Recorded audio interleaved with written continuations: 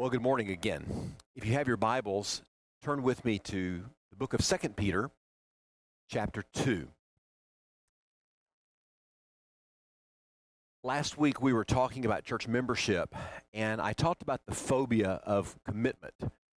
We are afraid to commit ourselves because something better may come along. I think there's another phobia that we're dealing with in America today and in the church as well. And that has to do with truth. Let's just be honest. Sometimes we don't like for people to be honest. We don't like hearing the truth if it hurts. Stephen Crane, the poet, uses the analogy of a man walking down the path of truth, and he notices that it's covered with weeds, and he goes, well, I guess this path isn't followed very often.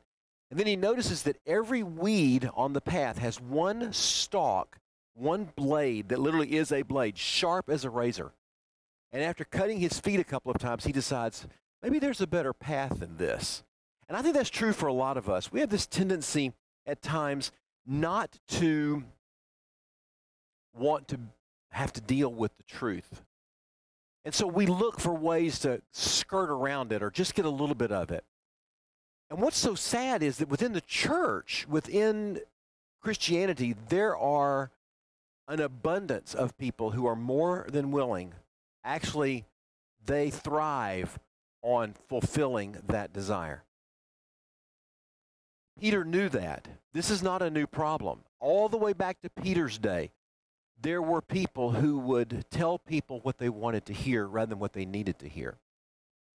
Martin Gardner wrote a book called The Flight of Peter Frome, and it's about a young man who is basically walking away from the gospel to follow a path that was more culturally appropriate to his generation. And his mentor talks about the kind of pastors that we need in the upper-income suburban churches of today.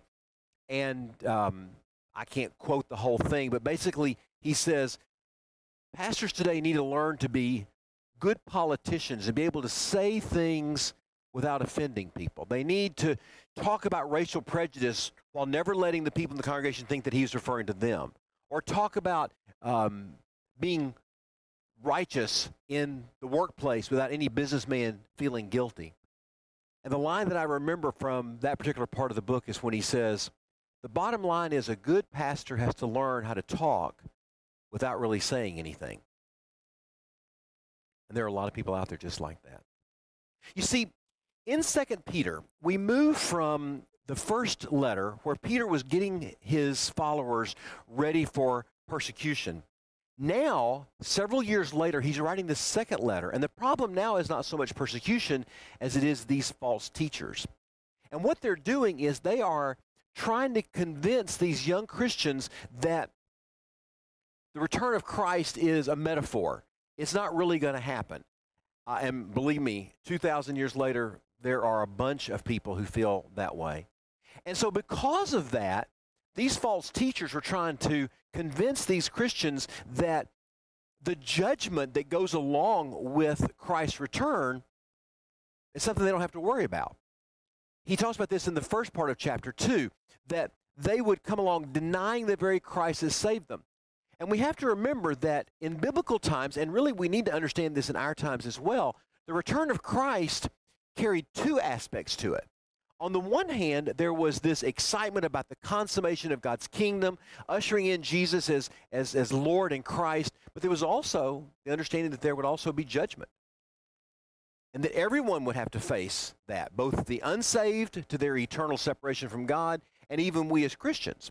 So these false teachers were trying to lead people away from that and giving them something that sounded a little bit more palatable to them.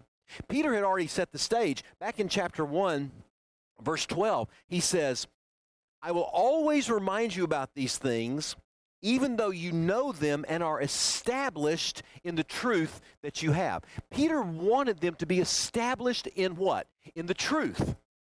He wanted them to know and stand firm in the truth. And then over in chapter 3, verse 17, at the very end of his letter, after he's talked about these false prophets, he's talked about the return of Christ, all of these things, in chapter 3, verse 17, he finishes up the book by saying, "Therefore, dear friends, since you know this in advance, be on your guard so that you are not led away by the error of lawless people and fall from your own stability." Do you hear what Peter's goal is? He wants these Christians to be strong, to be firm, to stand in the truth. That's why he said in chapter 1, he has to continually teach them the gospel, understand the importance of the gospel, understand what the gospel means. So in the verses that we're looking at today, from the second half of verse 10 down to verse 22, we're going to talk about these false teachers. And at the end, we're going to draw some analogies for our lives today. And what's interesting is Peter doesn't start with what they're teaching. You'd think if he's talking about false teachers, he would be telling them all about, they say this, they say this, they say this. But the first thing he does is he talks about their character. And I want to show you 3 things in verses 10 through about verse 16 about their character before we get into what they actually teach. So let's dig into the word. Right here in chapter 2, beginning at verse 10, the first thing he talks about is what they say with their mouths. Let's read again, beginning in the second half of verse 10. "Bold, arrogant people. They do not tremble when they blaspheme the glorious ones. However, angels who are greater in might and power do not bring a slanderous charge against them before the Lord. But these people, like irrational animals, creatures of instinct, born to be caught and destroyed, speak blasphemies about things they don't understand, and in their destruction, they too will be destroyed, suffering harm as the payment for unrighteousness." And let's just stop right there. We'll finish the second half of verse 13 in just a second. The first thing Peter tells these Christians about these false teachers is about how they talk. Now, there are a lot of things in these verses that we don't have a lot of background information about. We're not really sure at the end of verse 10 who these glorious ones are. Were they angels? Were they demons? Evil, angelic spirits? We're not really sure. But the one thing we do understand is these teachers just speak as if they're nothing. I personally think he's dealing with false spirits, evil spirits. Because we know that when we fall into sin, Satan has his servants right there by our side, luring us deeper and deeper and deeper into sin. We learn that we have the world, we have the flesh, and we have the devil. It's working against us in godliness.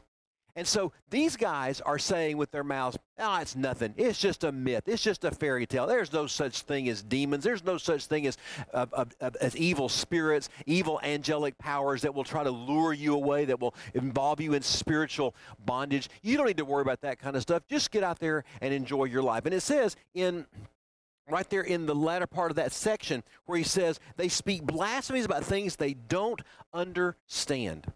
And it's not just that they're ignorant. It's not just that they don't know the truth. It's that they have willfully walked away from what the truth is.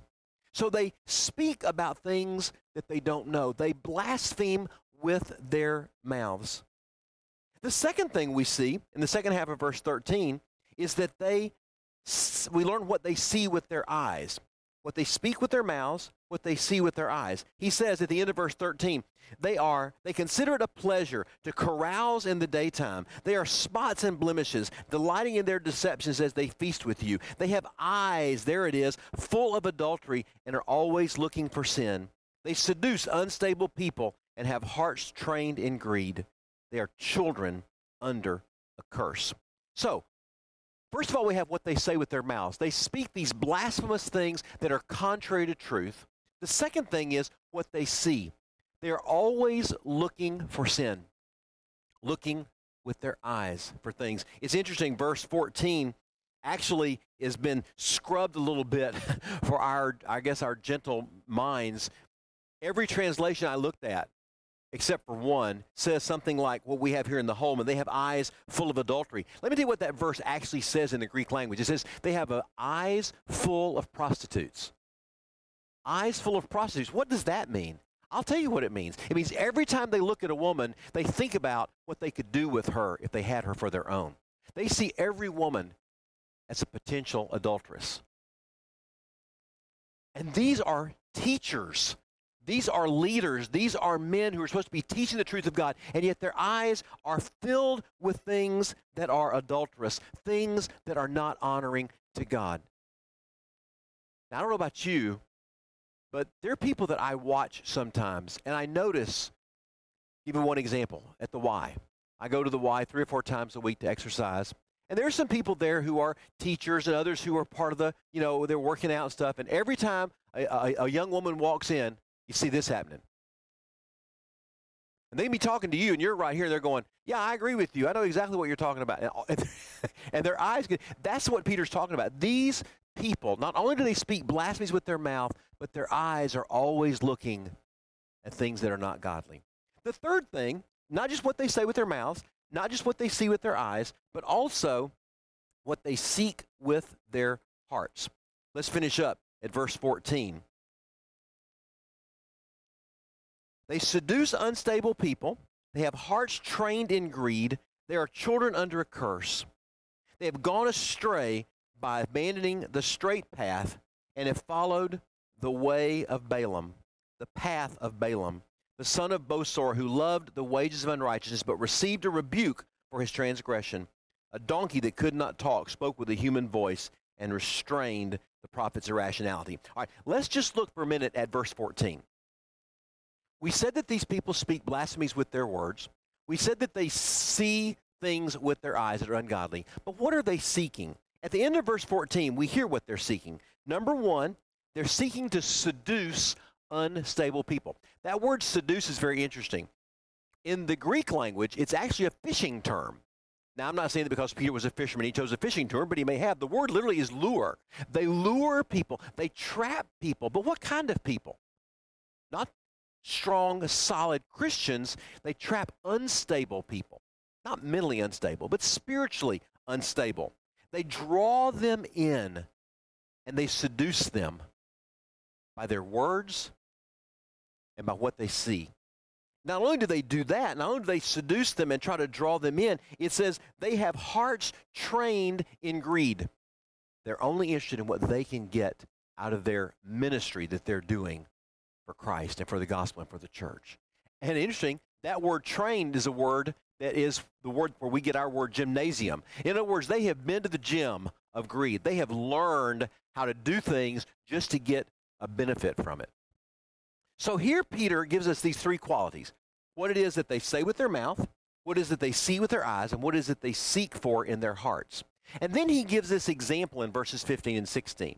Now, if we had another 20 minutes, we would go back to the book of Numbers and talk about Balaam. But let me tell you just kind of quickly about Balaam. Balaam was that prophet, if you remember in the Old Testament, that the king of the Midianites offered to pay money if he would come and curse the Israelites. The Israelites were moving in. They were vastly across this plain of people, of land, and the people were just filling up that plain. And Balak, the king of the Midianites, goes to Balaam and says, I will pay you money if you will come and curse these people. And Balaam said, well, I can't do anything God didn't tell me to do, but let me think about that. Well, make a long story short, by the time it's over, he's on the road getting ready to go down and curse God's people. And when he goes, he doesn't do it because God told him to, even though God gave him permission in one sense, but it was because his heart was so bent on greed and on taking financial recompense, compensation for what he was doing, that his own donkey saw the angel of the Lord standing in the way, about to destroy Balaam, and God opened up the mouth of this donkey, and he talks to Balaam and tells him, you are about to head to destruction. But guess what? Balaam goes on anyway. And before it's over, Balaam doesn't curse them, but he gives Balak a strategy. And Balak takes Balaam's strategy, and they use the Midianite women to entice the Israelite men to get involved in mixed marriages and begin to pull them away from following God. That was the history of Balaam. And so what Peter's doing is he's drawing that analogy away and saying, this is the way that these people are. They lure people away because they want money, they want fame, they want prestige, they want power. That's who these people are. Now let's turn to what they do. And that's where we get into verse 17. And in doing that, Peter gives us some images. The first image is one of a spring. Look at verse 17. In verse 17, he says, these people are springs without water. Now imagine you live in an arid country. Everything is done either on foot, maybe on donkey back, on camel back, but you travel out in the elements. And off in the distance, you see a spring. You can tell because the rocks are around it. A well has been dug, and you're going, oh, I'm going to find water. I'm going to get to wet my parched mouth, drink some, satisfy my thirst. And you get to the well, you get to the spring, only to find out that it's dried up. How frustrating is that? Peter said, this is what they teach. They teach things that look so enticing, that sound so good, and yet deep down, they are nothing but empty dryness, nothing but sand in your mouth. And the second analogy goes right along with it. Not only are they springs without water, they are mists driven by a whirlwind. Now, when you think of mist, you may think like a little misty rain. That's not what he's talking about. I can remember when we were living in actually when we were in Kenya in language school, often in the morning, it would be very, very misty and foggy, and we would go, oh, good, we're going to finally get some rain today. But then the sun would come up and the wind would blow, and that mist would blow away, and it would be hot, and it would be dry, and it would be absolutely almost unbearable to go out into the day. That's what he's talking about. He says, it looks like rain is coming. Kind of cloudy, kind of misty. But then as soon as the wind comes along, it blows it all away, and there's nothing left but a little faint pattering of moisture, but nothing to truly soak into the ground, nothing to soak in. That's what these teachers do. This is how they teach. They give promises of refreshing water. They give promises of a soaking rain, but in the end, they're nothing but a dry well and an unfulfilled dream. Well, then he gives a third analogy. First, dry springs. Secondly, unproductive mist. And thirdly, in verses 18 and 19, he talks about freedom and slavery. Look what he says here, beginning at verse 18. For by uttering boastful, empty words, they seduce with fleshly desires and debauchery people who have barely escaped from those who live in error. They promise them freedom, but they themselves are slaves of corruption, since people are enslaved to whatever defeats them. Now, this is the core of this part of the passage. Do you hear what Peter says? He says, these people teach using two tools. Number one, they use the tool of boastful but empty words. They are so amazingly erudite in what they say. They sound so convincing. They can let you believe anything they want you to believe, but their words are nothing but vain, empty, hollow, worthless words. That's the hook, are these high-sounding, highfalutin, empty words. But what's the bait on the hook? If the hook are these nice-sounding words, the bait on the hook is fleshly desires and debauchery. Now, this gets back to what we were talking about at the very beginning. People who are longing for their old life. They're brand new believers. We're going to talk about that in just a second. They're brand new, just coming out of their lost condition into a relationship with Jesus Christ. And these false teachers, with their fancy-sounding words, lure these people by their own fleshly desires, not necessarily just sexual desires, but sensual, physical, fleshly desires, and debauchery, that pleasing of the self rather than pleasing God. They draw them in saying, hey, if you follow what we teach, you'll be free. You'll be free to do whatever you want. And yet they themselves are enslaved. The teachers themselves are enslaved by their own spiritual corruption. And Peter finishes verse 19 with a saying that came out of the military world. Whoever defeats you becomes your master. Whoever conquers you becomes your Lord. I mean, think about that. And whenever two countries, two nations go to battle, whichever one wins the battle, the others become their slaves. And these men, these teachers, have lost the battle with sin, and so they themselves have been trapped in their own sin. And then he gives an example. For if, having escaped the world's impurity through the knowledge of our Lord and Savior Jesus Christ, they are again entangled in these things and defeated, the last state is worse for them than the first. It would have been better for them not to have known the way of righteousness than after knowing it to turn back from the holy command delivered to them. And then here comes the proverb. It has happened to them according to the true proverb, a dog returns to its own vomit, and a sow, after washing itself, wallows in the mud. Peter says, these teachers, are like a dog that will throw up something that it ate. And I'm sorry if this offends your sensitivities, but then we'll go right back and eat the very stuff that he threw up. Or a pig that you clean up, get all nice and sweet smelling. The minute it sees the mud, what does it do? It goes right back in and wallows in the mud again. Peter said, these people are enslaved. They use these high-sounding, highfalutin words, but they themselves are trapped. And they go right back to the very things that they were supposed to have gotten rid of in their lives.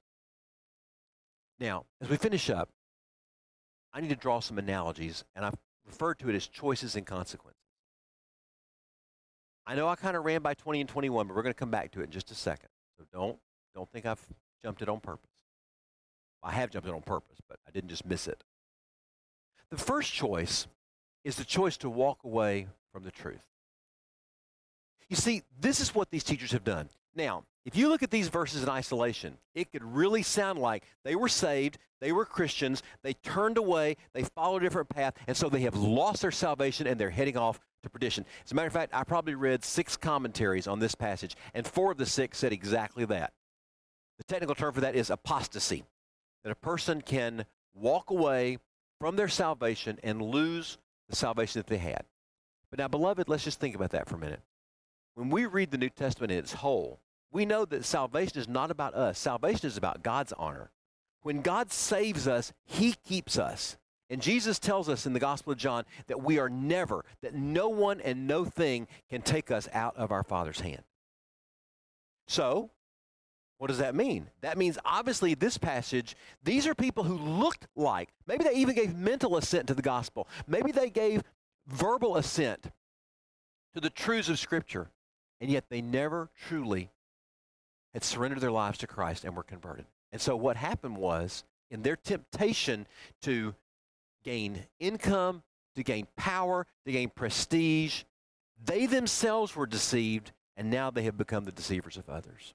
But I don't think this is just speaking to these false teachers. He's also speaking to these young believers who are just now beginning to come out of their lost state and are beginning to come into Christ. Maybe they're not fully surrendered themselves to him. Maybe not fully committed themselves to Christ, but they're moving in that direction. And now they're being tempted to be pulled back away. And Peter says, don't do it. Don't make that choice. If you do that, it's going to be so much harder. You're going to say, well, you know what? I tried Christianity for a while. It didn't seem to work for me. I'm not going to go there again. Oh, sure, they may have tried it, but did they ever actually accept it? No. That's why in 1 John, you remember in 1 John chapter 2, John talks about people who were in the church but then left the church. In verse 19 of chapter 2 of 1 John, he says, they went out from us, but they did not belong to us. For if they had belonged to us, they would have remained with us. However, they went out so that it might be made clear that none of them belongs to us. That's what's going on with these people. They were in the church. They looked like they belonged. They talked like they belonged. They even acted like they belonged. But deep down, see, that's why I think Peter's analogy at the end is so important. The one thing you need to know about dogs and pigs is that they were both unclean animals. Let me say that again. Dogs and pigs. Dogs were not little pets. Dogs were scavengers that ate the trash and the muck and would chew on dead bodies that they would dig up out of the shallow graves. And pigs were unclean. And Peter says, just like unclean animals, you can clean them up, you can put a ribbon around their necks, but they still are unclean on the inside. They'll always go back to their unclean ways. That's what Peter says. The second choice is the choice for us as Christians about what kind of lives we're going to live. The choice to live holy lives. Because you know what? It's very easy for us, let's be honest. When we start thinking about the fact that because Christ has saved us, and we truly have surrendered our lives to Christ, we truly have accepted Jesus Christ as our Savior and Lord, we truly have turned from the way of sin and turned to Christ to say, well, I guess I can do whatever I want now. I'm saved. I'm in. Beloved, we cannot make that mistake.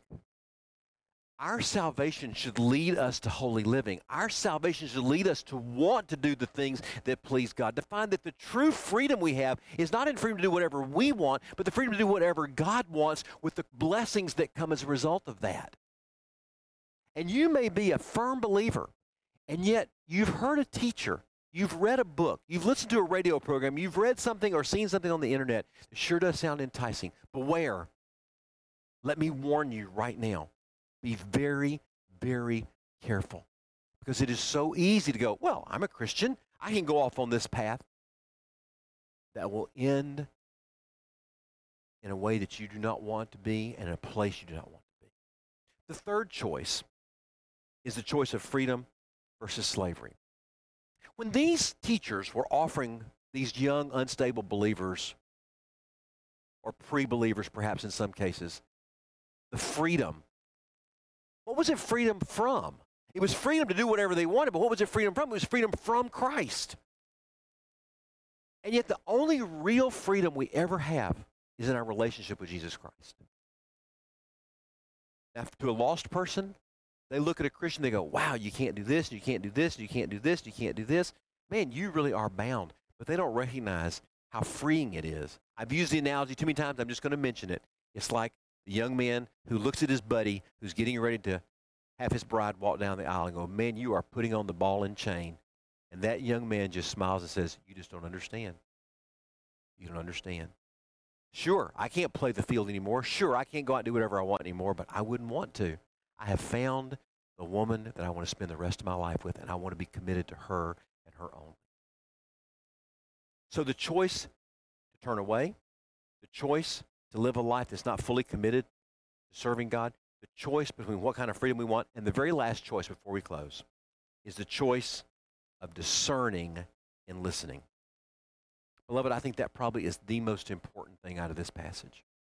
Peter says, I want you to be strong. I want you to be established. And I, as your pastor, am looking you through the eye of this camera lens into your eyes saying, my heartfelt, passionate, lifelong commitment is to establish you in the faith, to be used by God. And I will preach the gospel again and again and again and again so that we can be firmly established in our faith. So that when those false teachers come along, when those people that try to tickle our ears and entice us away from the truth of the path that God has placed before us, we'll be able to say, not me, not today, not ever. So we need to be discerning as we listen. You turn that TV on and you get promised this or this or this or this. Ask yourself, by the Holy Spirit's leadership, is that what God's Word says? Or is that just this man trying to tickle my ears, this woman trying to entice me away? You make the choice. So let's covenant together that we're going to continue to be strong, solid, Christ-following, God-honoring, Spirit-driven brothers and sisters in Christ. And those false teachers will find no place in our midst. Let's pray together. Father, we thank you for the truth of your word. We thank you that these words, by your inspiration, were written in this letter from Peter to believers of his generation, because they speak so truly to us, because our nation and our world is filled today with false teachers. Teachers try to make the Christian life all about what we can gain now. Teachers try to convince us that we can have freedom in Christ to do whatever we want.